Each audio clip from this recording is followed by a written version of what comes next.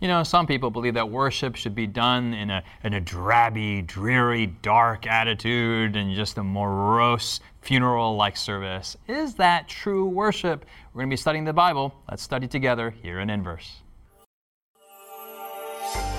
Coming to you from Silver Spring, Maryland, welcome to Inverse, a Bible-based conversation on life principles, contemporary issues, and thought-provoking perspectives. Now here's your host, Justin Kim, with Inverse. Hey everyone, this is Inverse. My name is Justin Kim, and we are studying the topic of the Sabbath. Not the doctrine of the Sabbath, not the theology of the Sabbath, but the experience of the Sabbath that every believer of Jesus Christ should be experiencing.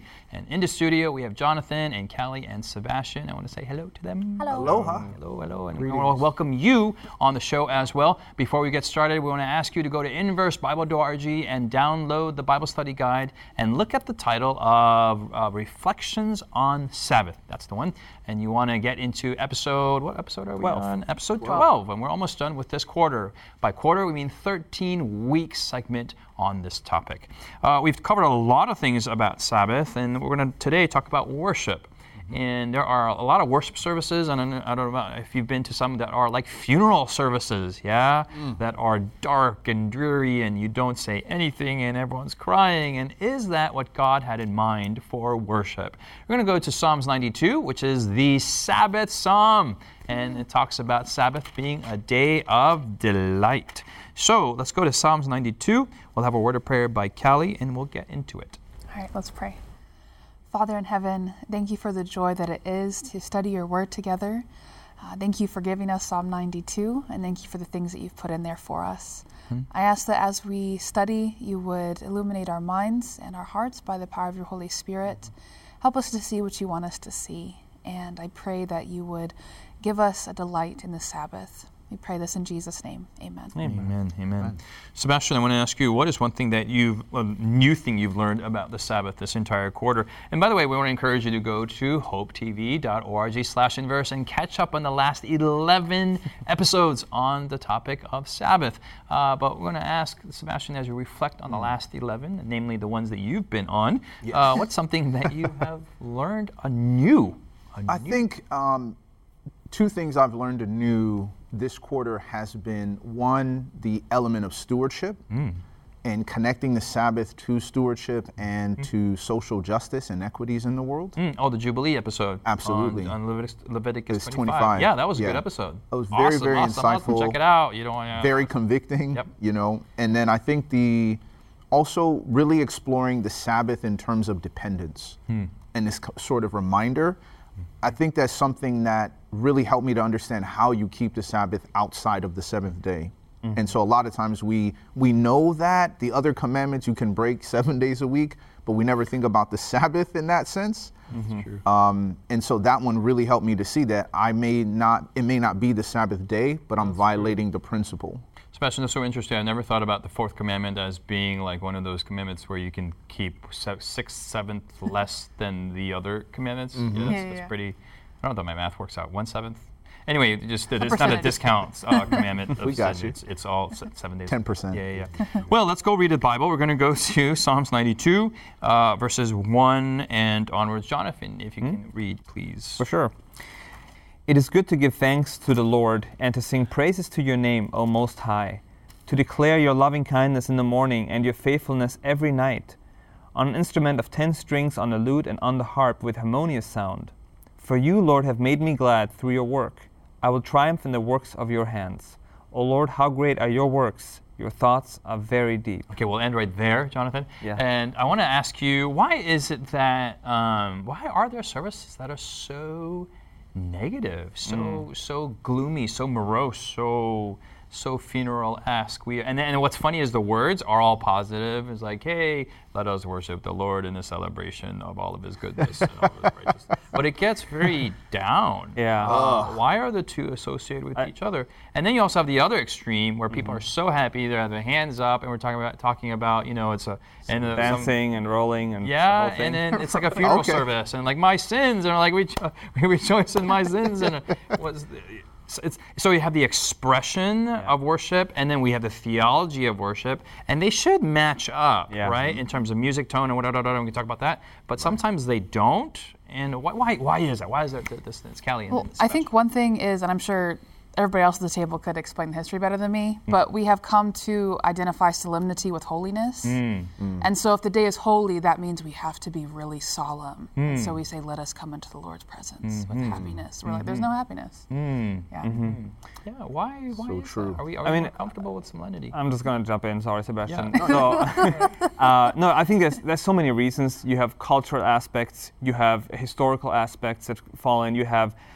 philosophical aspects. This idea of that emotions are bad, and that only the rational is good. And then you have an overemphasis of emotions as a response to that over history, over time. We don't want to be like it's like, oh no, but you obviously like this, so we have to go the other way. When there is a balance, as you said, it has to align. If something is joyful, we can be joyful. Emotions are not bad. Emotions are part of our existence. But it is when the dissonance is taking place that we have a problem. And what are we doing when we do that? We teach the next generation a false understanding of reality, really, and a false understanding of the picture of God, which I think is where it focuses on. What is your picture of God? Is God just this stern judge, or is he also the loving, happy Savior? It's interesting, I'm sure many of our viewers are aware of this Christian show, The Chosen, on the life of Jesus, and they have had an incredible response because many people for the first time are seeing a real Jesus who can be serious but also can joke with the children and be funny, and people are resonating with that because it's for some for the first time they're seeing, whoa, Jesus is not just this serious man.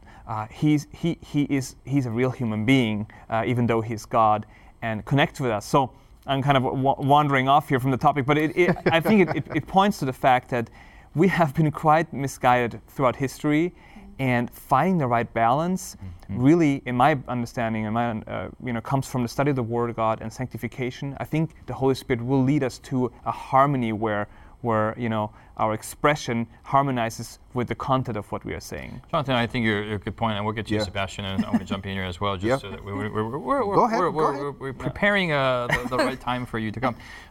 You're good. That your connection with Jesus is a key thing. We don't connect with God. And so we know there's this concept of holiness and reverence, and we don't know what that is. And so because we don't connect with God, that we just replace it with solemnity, graveness, because it's just a lot easier, right? So let's just be super serious, and let's not connect with God. But as long as we pretend to be serious for an hour, we've done our duty, right? Or the other extreme is we like you said, we want to connect with God so much, but when we connect with God and see Him in His holiness, there will be moments of happiness, joy, but there will also be moments of mourning and moments of solemnity as well, right? But depending on what the Word of God says and our reaction to that, it's a living, what is this word? Dynamic. Dynamic. I love that experience. But we don't want that. We just want the tradition and the custom of, let me just sit here for 1 hour and tolerate whatever it is. Okay, so Sebastian, we prepped you up, and now you have the most profound thought right now. Go ahead. Sure, no pressure. I believe that a big part of this comes from the sense of awe, right? When we talk about reverence, we're talking about the concept that we're approaching God with this, He is God, right? The bigness of God, the mightiness of God, He's the high and holy one. Yes. But yet He dwells with us holy, beings down here on earth. And He inhabits the praises of His people. So it's like He's humbling Himself to be a part of it. I think that it's great to have a great conception of God and to inspire reverence. But to me, the word reverence has come to mean solemn and melancholic, where it's just like, we have to sing these funeral, dying, dead songs in order to communicate solemnity, and we understand whose presence we are in, rather than the reverence and awe that comes with the greatness of a person, right? I remember meeting one of my favorite preachers for the first time, C.D. Brooks, and I had to go pick him up to bring him to a conference, and I remember meeting him for the very first time and thinking of all the sermons I've heard him preach and like his voice and everything, and finally when I'm in his presence, I'm just like overwhelmed, like I have nothing to say. Hey, And all of a sudden you're quiet and you're not doing these things, not because of reverence, like, oh, you know, none of that. It's just more the awe. You're overwhelmed. And I think somehow that gets mistranslated. Absolutely. You're geeking out. That's legitimately so. So we can do the same thing with God, right? Yeah. And eventually you can pass that down. Traditionally, people see their parents, they see someone before them. It's like, yeah, they're always quiet and this is how you come to church. But in reality, they had a sense of the awe and the spirit behind it. And this is where sometimes the disconnect could it can be come. that they haven't seen the awe to begin with, so they just don't know what to do? So they're just, like, I don't know what's the big deal here, but let me just kind of sit here. Follow suit. Right. And as a convert, I definitely understand that. And this is where your point about the Word of God becomes central. We have set up traditions and we look to what people did before us, what our mentors did before us, what our parents did before us, rather than what the Word of God says occasion-wise. So here when you look in our scripture, yes, let's get into it. It tells you, it says in verse 2, to declare your loving kindness in the morning and your faithfulness every night. Verse 3, on an instrument of 10 strings, on the lute, on the harp with harmonious sound. For you, Lord, have made me glad through your work. I will triumph in the works of your hands. So in many ways, as a convert, when I think about the things that Jesus brought me through, those words weren't just words of a hymn that we always sing every week. When it says we're marching to Zion. All of that song reminded me as a soldier, I used to march. Right, we have to march everywhere we go, and if you're not marching, they say you're a mob, right? It's like, stop mobbing it, right? You need to march, and so it's like orderly in this thing where it's like we're going slowly but surely in order and in sync and in harmony, and we're singing songs while we're marching, but it's because we're heading to this destination. We're focused, and this particular experience, as he's describing here, we sometimes, for whatever reason, disconnect these elements of joy and expressions from being in the presence of Jesus. Is there an extreme that we can get into so then we experience the awe and joy and delight and we just come out when we're geeking out in front of God? Is there an extreme we can get? What are some dangers to avoid? We'll cover that when we come back after the break. Has Inverse been a blessing to you? Do you have questions, comments, or feedback you'd like to leave us? Find us on social media by searching Inverse Bible on Facebook, Twitter, Instagram, or YouTube. While there, join us, like us, heart us, thumbs up us. Our handle again is Inverse Bible, no spaces. Now, back to the discussion. Welcome back. We're looking at Sabbath as a day of delight. Delight. And what does that look like? What does awe look like? What does worship look like? Sebastian, what are some dangers that God has, what are some safeguards that God has put so that we get into the dangers? And we'll go Callie afterwards. Well, just one quick safeguard is when you look in the Old Testament and you think about the story of Uzzah, right? Him touching the ark in 2 Samuel chapter 6. You recognize that, yes, we want to have joy and praise and all those things, but there also needs to be a maintaining of respect. And my kids and I, we go through this a lot, and my wife will often, when I'm playing around with my kids and we're talking, and it gets to a line, my wife will say, he's still your papa, right? You don't speak to him this way. Even though we know you're joking, we know that you have no intent to disrespect, but you don't ever want to normalize this type of way of speaking to your father. And so she does not allow that. Even if it's just jabbing back and forth, it's like there's a line. And in the same sense with God, yes, we want to say, oh yeah, it's all about joy and expression, but we easily shift the focus from Jesus to ourselves when it's about how expressing what we feel rather than worship is for him. And so I think there becomes a parameter there. If I may just add to that real quick. I like interrupting on this episode. So. It's a happy day. It is a happy day. I'm rejoicing in the Lord. Amen. But we have to, and what you're saying is crucial, when we focus the shift from God, who it's all about, to ourselves. And this is where I see the danger in a lot of the contemporary worship styles. I'm not condemning everything here, okay? I'm just saying that I've seen that the emphasis is often on the personal emotional experience that I have. And again, I'm not against emotion. I think there is a place for it if it connects with the lyrics and whatever it is, or whatever content you're presenting. But if it's all about how it makes me feel, where I'm trying to produce a feeling inside of me by, singing a certain way or expressing myself in a certain way, instead of letting God, my experience with God produce that feeling. And then music or whatever expression it is an expression of that experience with God. So it's not I'm inducing this into it's me. The fruit, not the roots. Exactly. Yes. So I think this is a very powerful principle that can help us in when we think about how do we want to express our worship. And I think it is important for all of us here and our viewers to think about, is the way I express myself in worship, whether it's private or in church, does it align with the principles of scriptures? Should we maybe shift? Should we think about some things here and maybe have a reformation, in our own life in that way? Amen. Instead of just looking at, whatever this person says or this person says, what does scripture say? For me personally, that has been freeing, because I've realized, wow, there were certain ways from my faith, upbringing and tradition where I'm coming from, that were more the gloomy and the reverence, and then you don't express emotions. Where I've opened up in a way to, wow, it is okay to rejoice in the Lord and to tell Him and to say it out loud, and you can even lift your hands in prayer, and it's not weird. It's in the Bible. It's in the Bible, right? It's those kind of things, and because we are human beings, we are allowed to express ourselves, according to Scripture, and that has just been really freeing for me. But important is the shift. The focus has to be on God, not on how it makes me feel. Amen. Amen. Amen. Callie. So I want to talk a little bit about traditions, because I think a lot of why we do certain things are because of traditions. And I love traditions, first of all. My husband teases me because if I enjoy something, I'll be like, I really enjoyed that walk on Tuesday afternoon. We should go for a walk every Tuesday afternoon. He's like, okay, we know. So I'm the same way. I love traditions. I love rituals. I love them. But the thing is, the power of traditions doesn't come from the tradition themselves, but it comes from the meaning behind it. Amen. And so if you're doing something just because you're doing it, you're not doing it. You're not actually fulfilling the purpose of it.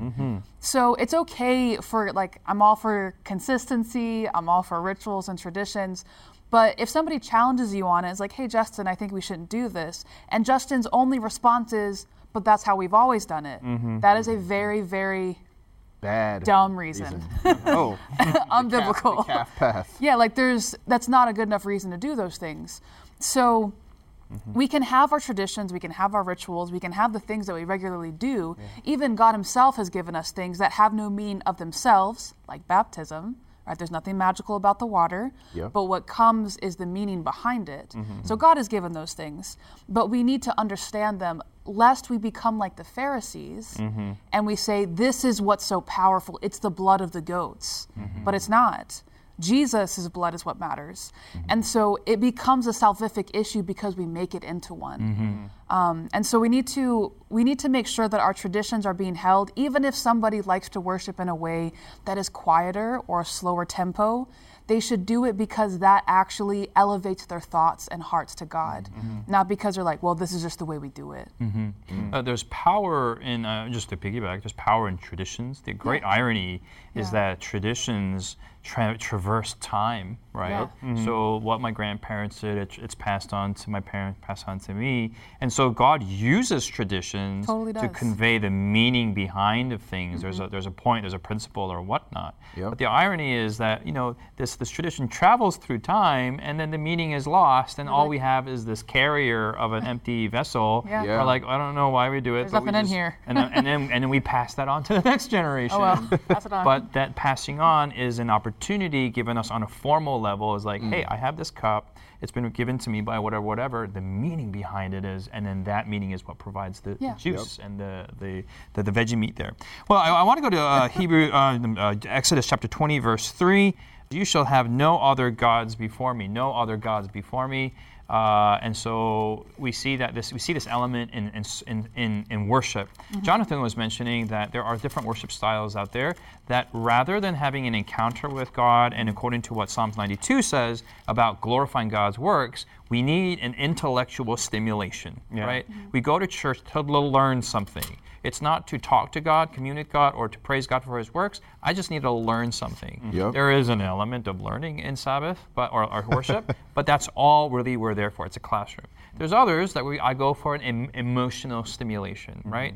There's an emotional component to worship, of course there is. But I go there, and it can be synthetically or artificially constructed through music. Yeah. Whereas in Psalms 92, it is a natural Expression. growth of your expression of your thanks to God. Yep. And there's others who go to church because of the social stimulation. And is there a social stimulation? There's a component? Yes, there is. But they go. And so these are all really elements of idolatry, right? Yep. Not idolatry in the other gods and the Zeuses and the Horgmoths of God, whatever they are. I don't know whatever God's names are. But it's really us, right? And whatever compartment of us, you're an extrovert, so you're there for the social reason. You're an intellectual, you're there for the intellectual stimulation. You're there because you have a hard day of emotion, whatever it is. Yep. It's idol worship in a different, in a contemporary sense. Yep. So let's go back to Psalms 92. What are other elements that we see? We talked about music. We talked about glorifying God for His works. We talked about the hands-off component, that there is reverence. Yep. What are other components that we keep that help Sabbath be a day of delight? Yeah, Jonathan. verse 4 it says, "For you, Lord, have made me glad through your work. I will triumph in the works of your hands." So the joy of the Sabbath is the understanding, the experience, the recognition of the fact that God has been with me throughout the week. God has blessed me in this and this way throughout the week. The Sabbath gives a great opportunity to reflect upon the week. Not just thinking about where I've failed, but also to see where has God come through in a powerful way, and rejoicing in that, celebrating that, sharing that. We don't do that enough. In fact, the most profound moments in whether it's in a youth group setting or church setting, to me personally, there have been profound sermons, no question about it, but testimonies always trump. I love testimonies, and hearing the stories of how God has worked in people's lives. And you can rejoice with them.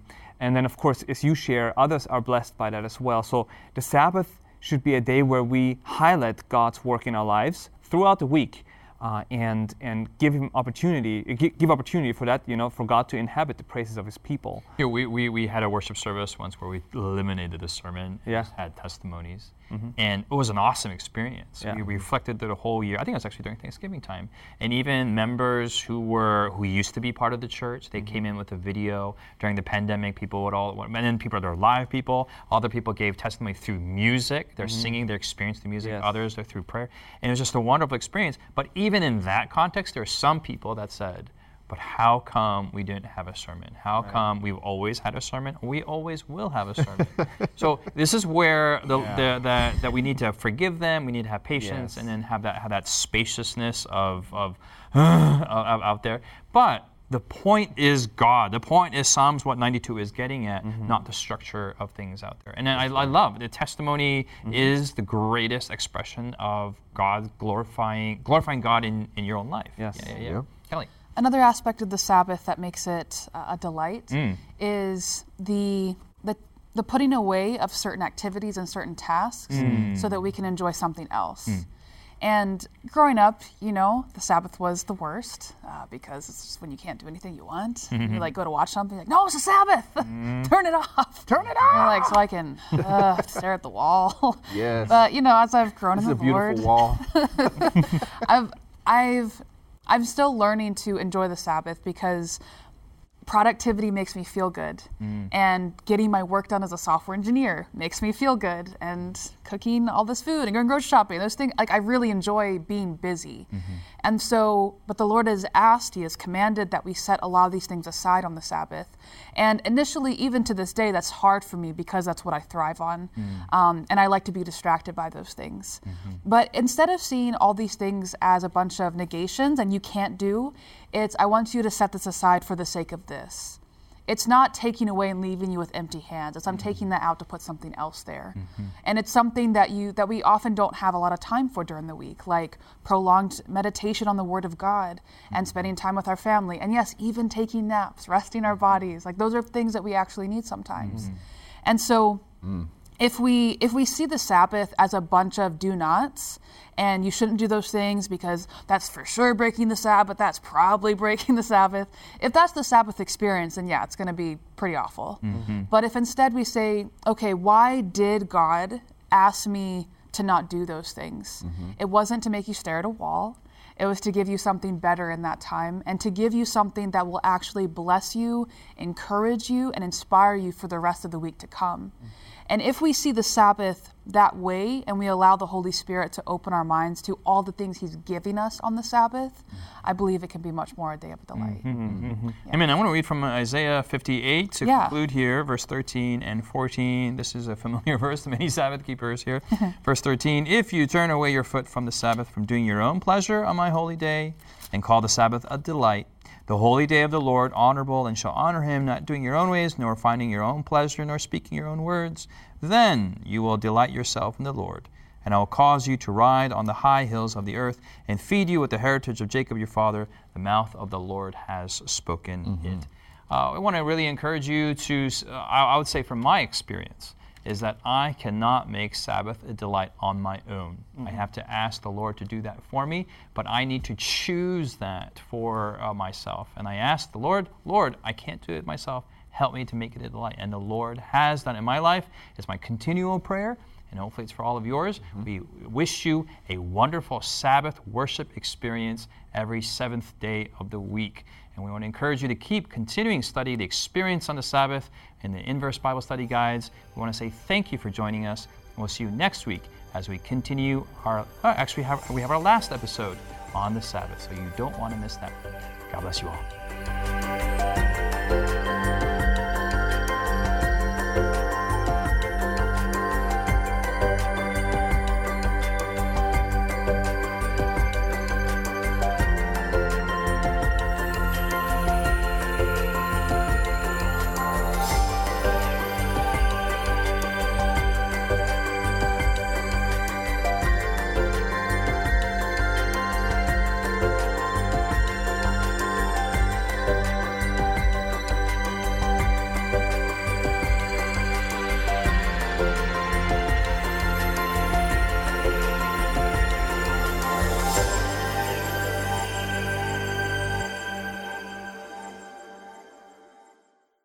You've been listening to Inverse, a Bible-based conversation with Callie Williams, Israel Ramos, Jonathan Walter, Sebastian Braxton, Siku Dako, and your host, Justin Kim.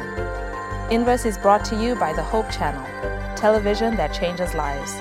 For this and more inspiring episodes, visit inverse.hopetv.org. Find us on social media, #InverseBible. Until next time, this is Inverse.